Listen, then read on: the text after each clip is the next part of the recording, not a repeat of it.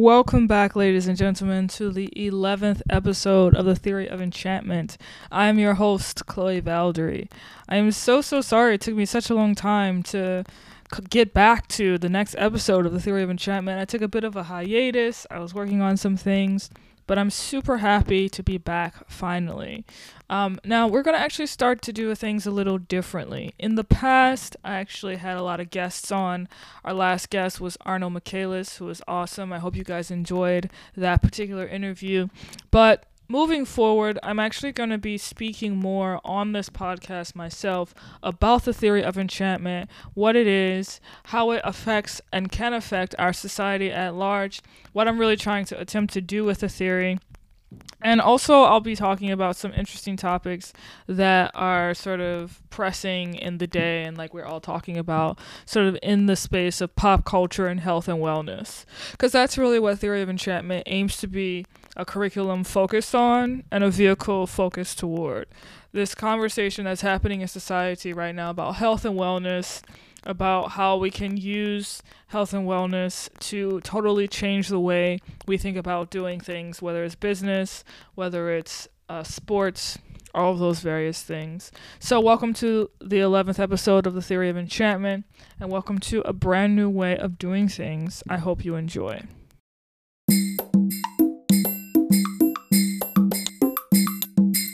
Alright, now I'm going to give you the backstory of Theory of Enchantment because I realize that some of you don't know where it comes from. So Theory of Enchantment originally comes from an idea I had back in the day when I had just graduated from college from the University of New Orleans. I moved from New Orleans to New York.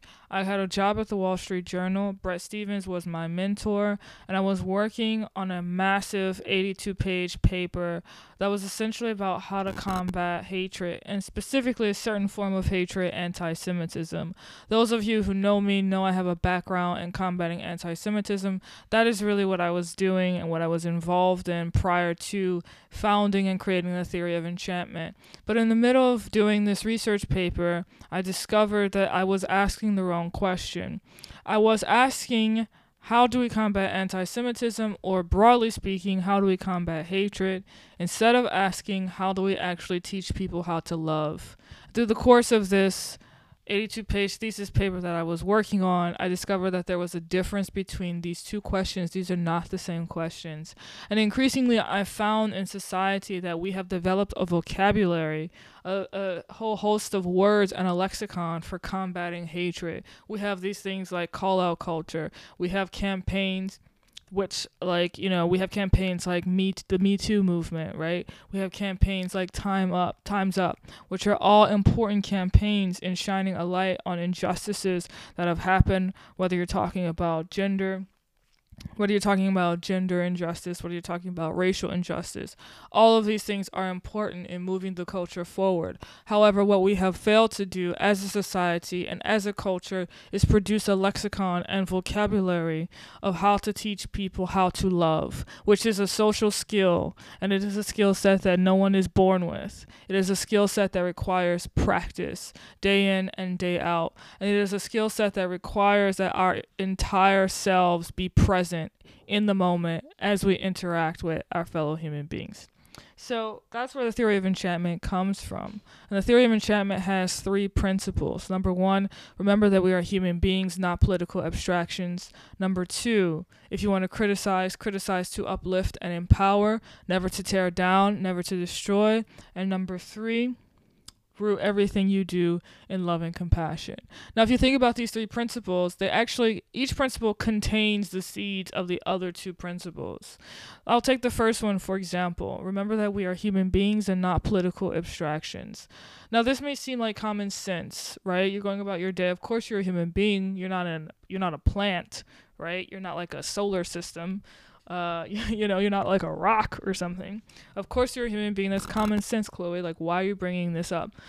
Well, believe it or not, I'm sure you've heard of the saying, common sense isn't so common. Yes, we're human beings, but we actually forget this, especially when we get involved in conflict with other people, whether it's in real life or on social media. In real life, when we get in conflict with other people, whether it's of a verbal dispute or of worse, of a physical nature.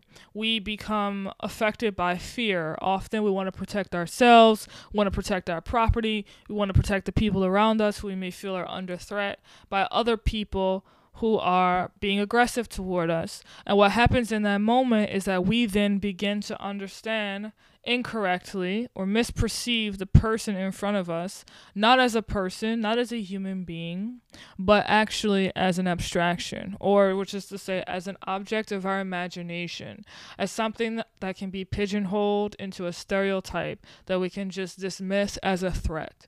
We do not take into account the fullness of the person's humanity standing across from us.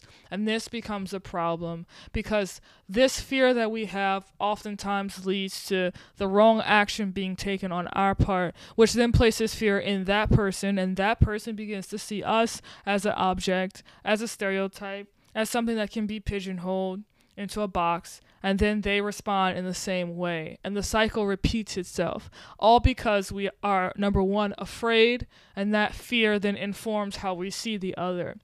Now, what does it actually mean to know that we are human beings, not abstractions? Well, what does it mean to be a human being? To be a human being means that you are beset by the human condition. It means that you are full, number one, of imperfection. Perfection is a non-reality. It does not exist.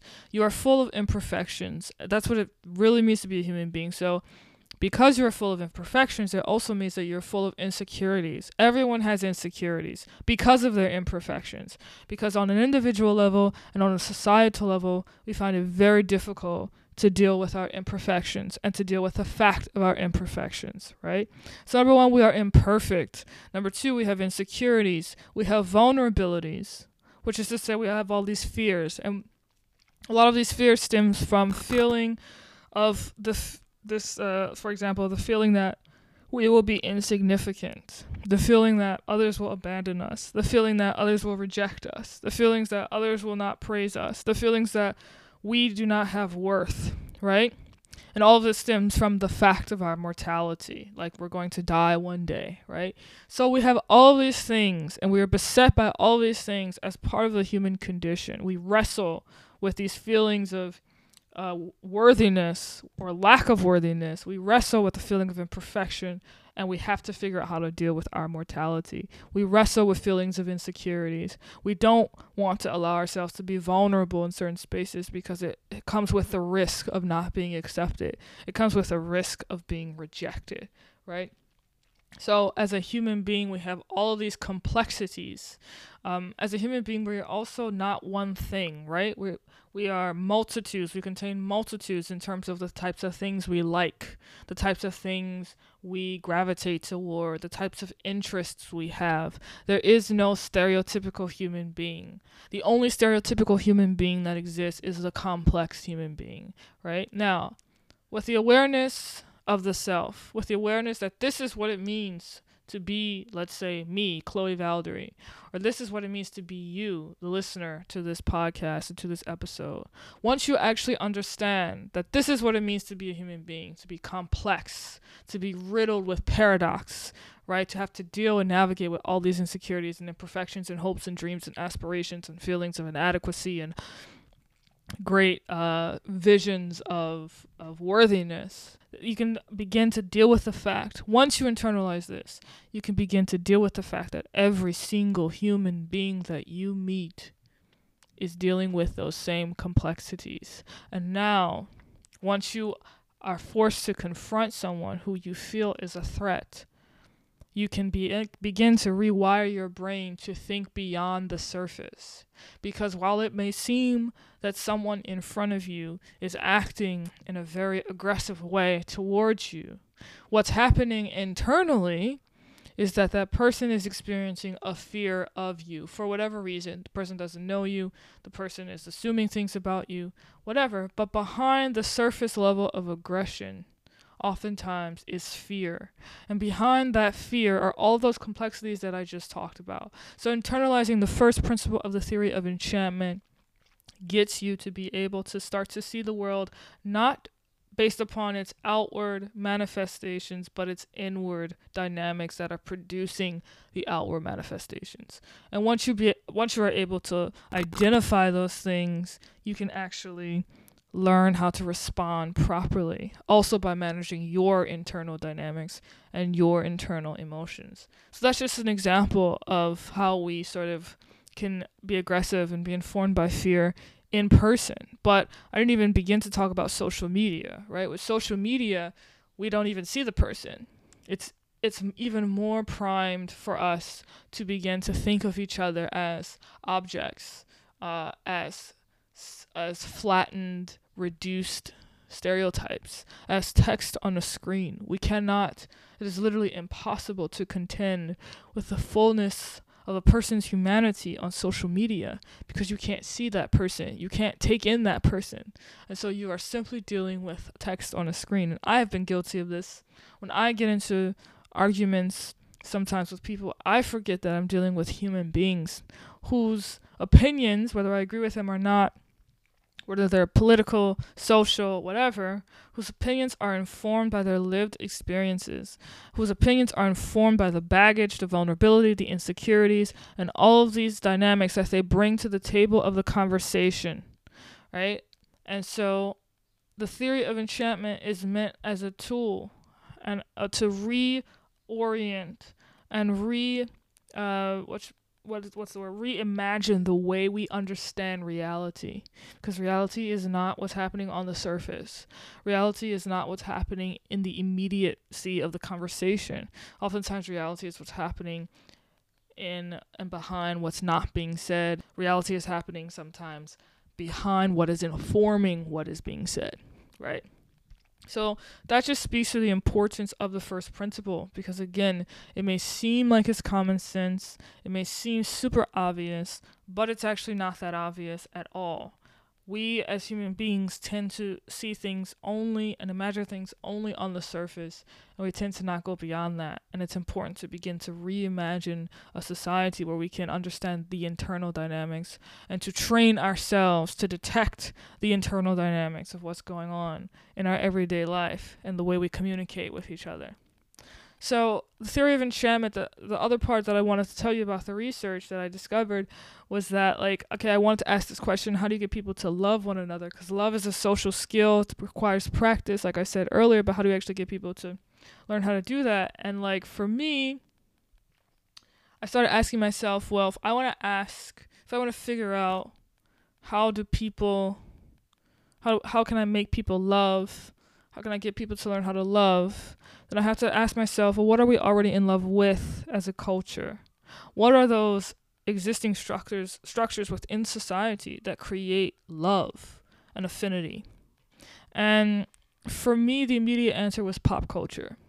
Because pop culture, the way I understand pop culture is not just in a strictly capitalist structure, meaning you have a company like Nike, and Nike sells shoes to millions of people, and obviously its objective is to sell as many shoes to as many people, so make their bottom line super big, right? That's the superficial, simple model of understanding Nike. But I understand Nike as a story, right? Nike is a company that tells a story, that is selling a story to its consumers. And the story that it's telling its consumers is that if you buy this shoe, if you wear this swoosh sign, if you wear this, t-shirt with the Air Jordan, right, insignia on it, essentially you will be able to believe that you can do anything, right? It's not that you will be able to do anything. That may come, right? But that is actually a function of the belief that you have. Whether you believe it or whether you don't believe it, that is what it is, right? And so Nike is selling us this idea that we have potential. It's not selling us the idea that we will necessarily and inevitably fulfill our potential. It's selling us the idea that we have potential. And the idea is that if we put on this cap, if we put on the shoe, we are more likely to be able to work our way into achieving that potential. And so that's a very powerful thing to me. That's like an anthropological thing that's happening with a company like Nike, because that means that Nike is selling us a story in the mythological sense of the word, right? In the Joseph Campbell sense of the word, these huge archetypes that make up the way we define our existence, right? And it turns out that Nike isn't the only story that we love, right? There are other stories represented by companies, represented by influencers, represented by celebrities that we love. And so what I did was I studied a lot of these things. What are the stories that are producing mass consumption? What are the stories that are producing this sort of trend where we latch onto it and we love it, essentially? We have such affinity by it as measured by the amount of dollars that we invest in it, right? And so I started looking into companies like Nike, and what that means is I started looking into the ads that they produce, the types of stories they tell. I started looking into influencers like Beyonce. Beyonce has, her fans have mad love for her, right? Like on a religious, theological level, right? That means there's something embedded in the stories that Beyonce is producing that produces love within us for her, right? So how can we learn more about that? How can I learn more about the psychology behind that and use it to actually teach people how to love on their everyday journey? So that was sort of the idea.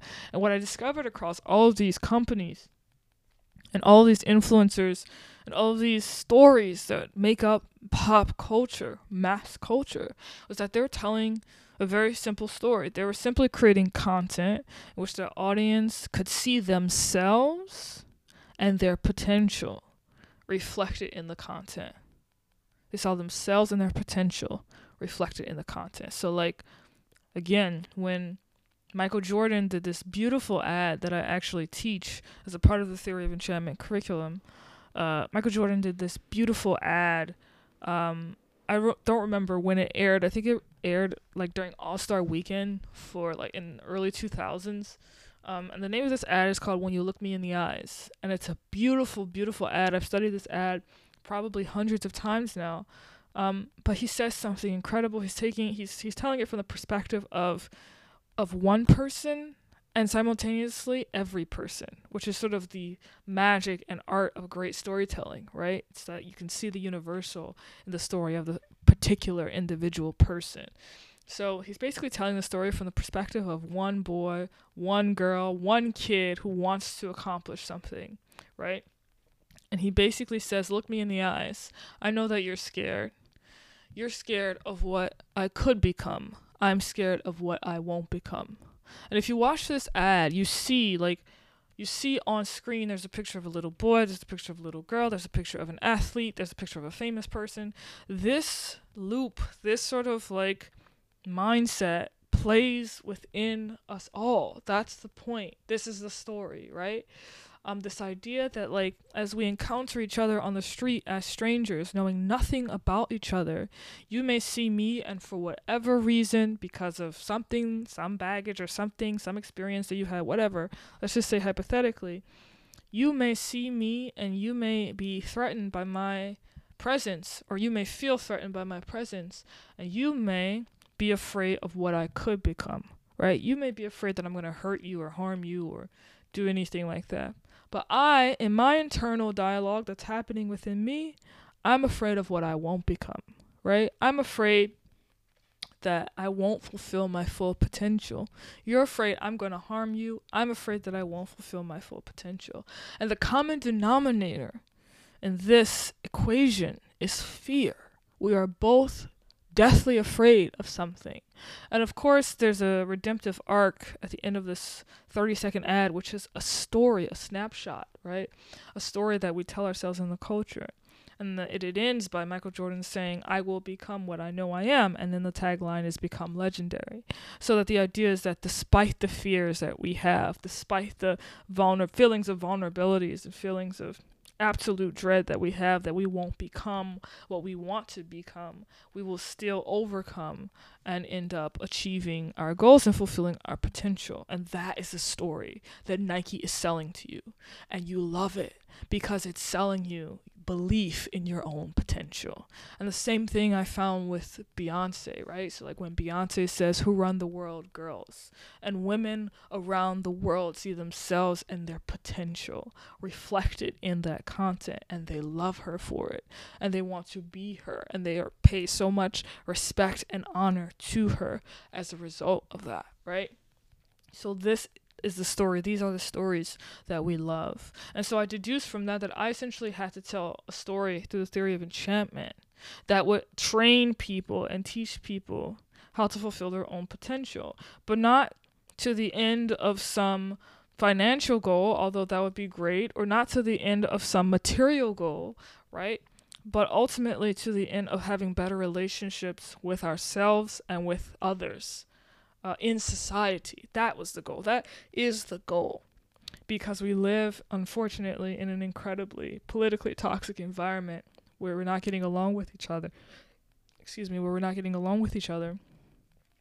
We live in an environment where socially you have teenagers who are highly affected by some of the negative aspects of social media, whose sense of self is totally warped because of false images they see on Instagram. And as a result, this is actually affecting the mental psyche and development of young people, where you have, some would say, nearly an epidemic of young teenage girls committing suicide because of deleterious social media effects.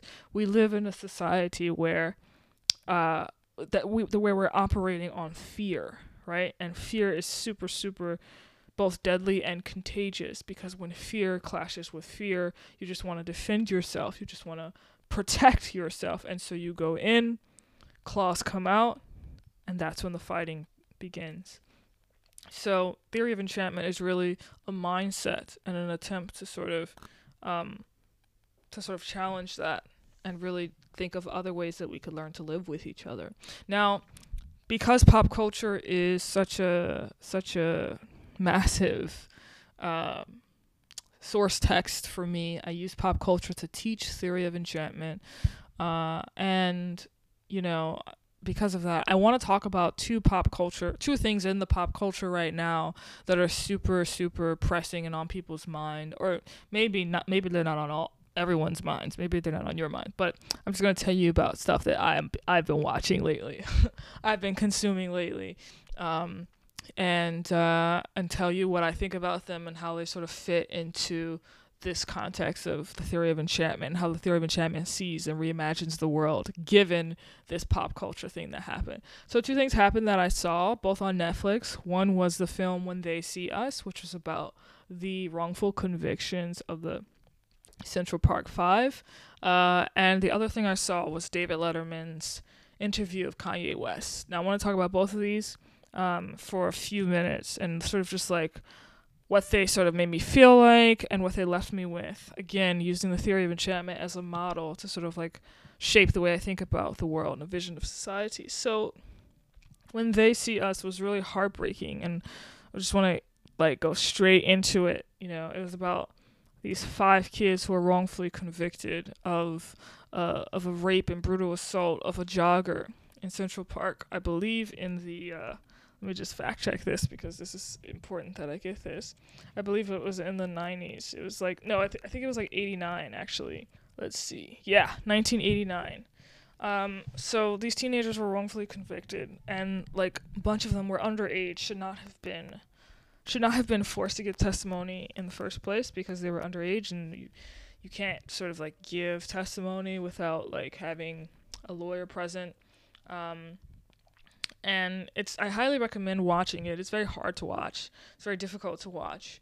But it's definitely worth watching just to get a sort of window into what happens when people are wrongfully convicted, and how their lives can just totally be decimated. And it got me to thinking about how we as a society decide to approach the concept of justice. Now, a bit of context. During this time in the 1980s, New York was sort of like a cesspool of crime. And in particular, there happened to have been a serial killer who was actually convicted later for the crime in question, who had been serially raping women in that area.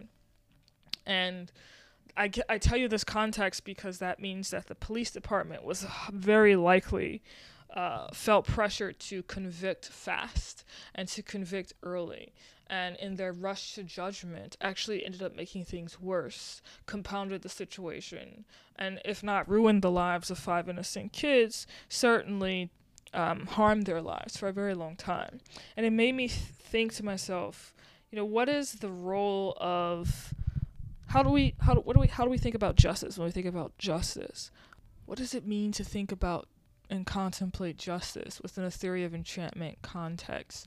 Is the way we think about justice punitive, meaning you do something and I punish you, right? Or is there another way to think about justice? Is there another way to think about how we can protect each other and defend each other from crime and from harmful behavior, while simultaneously making sure that our uses of protection do not go overboard and actually make the situation worse? How can we begin to think in those terms and on those terms? Another thing that I thought about is, what is the role that fear played and continues to play in the criminal justice system? When some people see cops, they are beset by fear. And then when cops see other people, they too are beset by fear. Again, strip it down to its natural essence. It's individuals, human beings that we're talking about, not political abstractions, right? So what we're dealing with on a sort of, if we were to reduce it to its most common denominator, are human beings who confront each other in whatever context, for whatever reason, and are beset by fear. Now, it's obvious why that fear oftentimes affects people. If you're if you're a cop and you're looking for someone, you suspect someone, if there's been a spree of murders in an area, or there's been a spree of rapes in an area, right? And you're looking for someone, you're afraid that this raping is going to happen again. You want to get this person off the streets. You are afraid, right? And so that fear is informing your investigating. That fear is informing your investigation decisions. That's natural. Likewise, if you are a kid and you have been unfairly affected by cops over policing your neighborhood or over policing the community that you reside in, then you are also going to be afraid of that cop. He has the firepower, he has the force to do you harm, right? So you're going to be afraid. So there are reasons why both of these communities will see each other in fearful ways. And the dilemma is how to break that fearful cycle, because that's what's really informing. How can, in this case, it's black people, and it's young black boys in particular, how can young black men and cops stop viewing each other in this space of fear? How can they begin to see each other without being informed by that fear that braces them? It requires work on the part of both communities, right? One of the things I was thinking about, especially from a police perspective, which is a dilemma that one has to also overcome if you're a cop, is how can your job is to protect and serve, right? Now, it's a dilemma because if you want to protect and serve someone who is under threat from someone else who is threatening them, right? That's sort of like the normal interpretation of protect and serve, right? But I actually think that protect and serve, those terms have to be deeper. I think that if you are a cop and your mission is to protect and serve, you actually have to protect and serve all parties in a situation. And what that means, that doesn't mean, don't arrest someone for doing bad behavior. But even as you arrest someone or suspect, or person who is suspected of doing bad behavior, you still have to protect and serve the dignity and integrity of that person, right? That's a totally different way of viewing the words protect and serve, right? That means that even when you are arresting someone, and yes, you're putting your life on the line, you feel threatened, they may have a weapon, whatever, but even when you do that, this is what it means to wear the badge. You actually have to protect and serve that person that you are arresting. You have to protect and serve all members of society, right? And that's hard. That's a difficult thing to do, and it requires a reimagining of what society can be and what society can look like. I think it also requires a reimagining of the purpose of jails in the first place. Should jails simply be used to house people, in some cases indefinitely? Or should their primary use be to rehabilitate people back into society? I have seen it said that that was the original use of jails. I don't know. I haven't done much research into that. But again, how can we try to, as individuals and as a society, break the cycle of fear which exists between communities? Because when fear clashes with fear, you get violence. And you oftentimes get unbridled violence, which leads to more fear, and more fear, which leads to more violence. So there has to be a system in place, a training in place that gets people to reimagine one another, not as threats, but as fellow members of society who serve an important role and who are of worth, right? Right. And likewise, I'd say that in communities of color, I'm a person of color. I live in a predominantly a community of color. We also have to retrain and reimagine. We have to stop viewing police officers in a way that is informed by fear, despite previous experiences that we may have had with police officers, right? Because fear will inform the way we see them and then respond to them. And that will oftentimes lead to more fear. And then sometimes we have an absolute right to be afraid, right? But there are ways in which we can learn how to manage our emotions and learn how to sort of keep our heads about ourselves. Not because we're trying to ignore not because we're trying to ignore when people go beyond what is within the law. Not because we're trying to ignore when people over-police, but because we want to model a certain way of existing within society that is not informed by fear. We're not doing it simply for other people and for the betterment of other relationships. We're also doing it for us. So it has to be a two-way street. It has to be both communities deciding for themselves on an individual level and on an institutional level, on a communal level, that we will no longer be afraid of each other, and we will try to see each other through a lens that is not marked by fear, but in an attempt, essentially, to reconcile ourselves to each other. So that was sort of what I've been thinking about, just like trying to combat the punitive nature of punitive systems, which are based on fear and informed by fear. Of course, again, it takes like a radical reimagining of society to do that, and then the work which takes a lifetime to do that. So that was the first thing in pop culture that I saw that sort of piqued my interest. And the second thing I was watching was actually David Letterman's interview of Kanye West, which was pretty cool. Kanye West is one of those individuals who, he's been in the news recently because of his whole Trump thing. He's also been in the news because he's been making musical stuff. Which I love the musical stuff. And he said something today, actually, about the whole Trump hat wearing thing, which I actually understood from the whole fear concept that I've been talking about, which I didn't realize that's where he was coming from.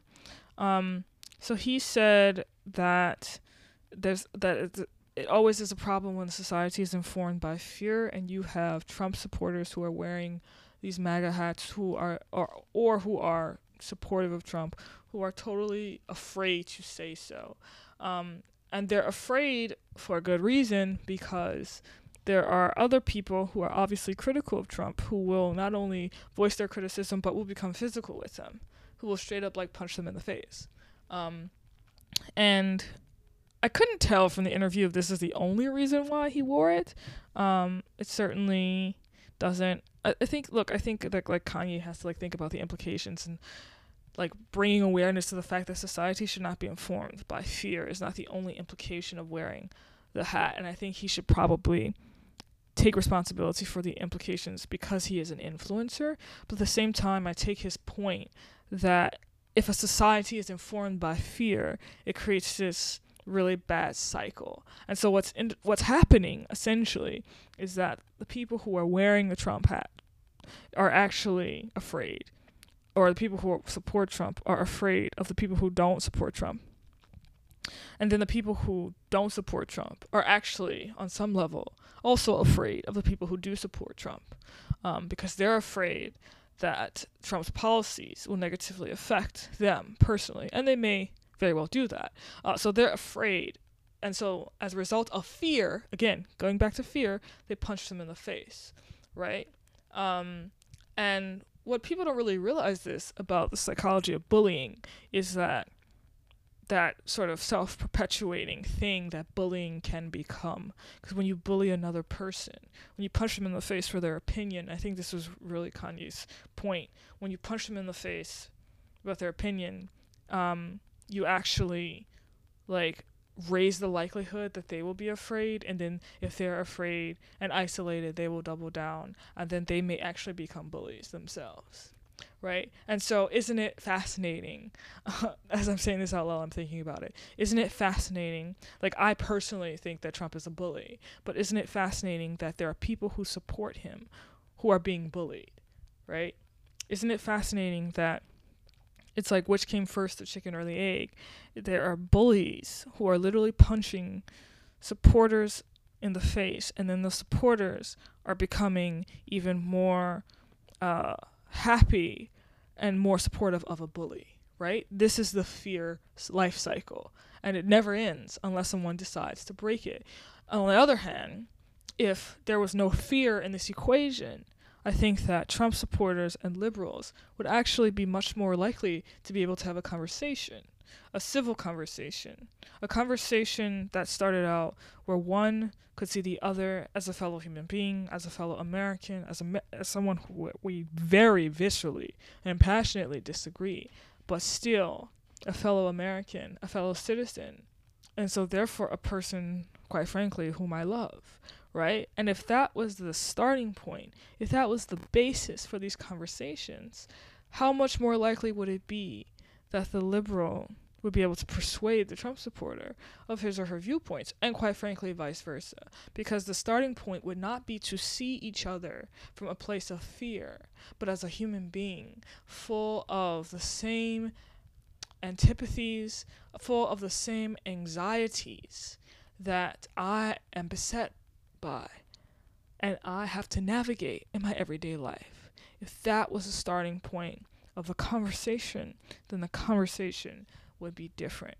And I appreciated what Kanye had to say about that. And he sort of said in the end that it's reduced to an equation of fear versus love. And I totally get that. That is a theory of enchantment mantra completely. It's like fear versus love. Are you being informed by fear, or are you being informed by love? I understand that. And the difference, whichever one you choose, will show up in your life in totally different ways. And so I encourage you to think about that as you move forward into the weekend and the next week, and think about that first principle that I told you, and think about how you can try to internalize that in more and more ways. A little bit of housekeeping. I want to let you guys know that I actually released a online curriculum, Theory of Enchantment online curriculum, which is the full curriculum. So if you want to train in the Theory of Enchantment, you can go to, I'll actually put I will put the website on my Instagram. It's in my Instagram bio. And I will also try to remember to put it in the info for this podcast episode, but it's theory-of-enchantment.teachable.com. So the usual price of this curriculum is $750 for a year's worth of access to all the materials. However, if you use the discount coupon Spike Cohen, it gets reduced to $360 or $30 a month for the full course. I used Spike Cohen because I was on his podcast a few days ago, so I'm giving out that discount in honor of him for having me on his podcast. So if any of you decide to enroll, feel free to leave me comments in the comment section. Tell me if you're liking it, and tell me if I can help you out, give you a bit of feedback, and help you along the way. That makes the 11th episode of The Theory of Enchantment, and I really hope I got that number right, because that would be awkward if I didn't, and I'm not really gonna re-record this if I didn't. So, I hope you enjoy. I hope you got a little bit more out of it, and I really have fun just on the mic, just like spitting some info and some ideas that were on my head, and I hope it got you thinking in the same way that it got me thinking. Have a great weekend, guys.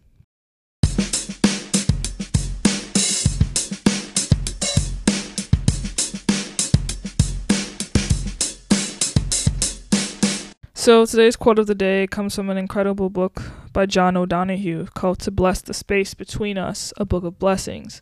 The name of this poem is For Light. Light cannot see inside things. That is what the dark is for.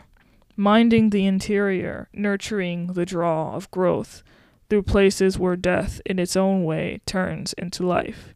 In the glare of neon times, let our eyes not be worn by surfaces that shine with hunger made attractive, that our thoughts may be true light, finding their way into words which have the weight of shadow to hold the layers of truth, that we never place our trust in minds claimed by empty light, where one-sided certainties are driven by false desire. When we look into the heart, may our eyes have the kindness and reverence of candlelight, that the searching of our minds be equal to the oblique crevices and corners where the mystery continues to dwell, glimmering in fugitive light when we are confined inside the dark house of suffering, that moonlight might find a window. When we become false and lost, that the severe noon light would cast our shadow clear. When we love, that dawn light would lighten our feet upon the waters. As we grow old, that twilight would illuminate treasure in the fields of memory. And when we come to search for God, let us first be robed in night, put on the mind of morning to feel the rush of light, spread slowly inside the color and stillness of a found world.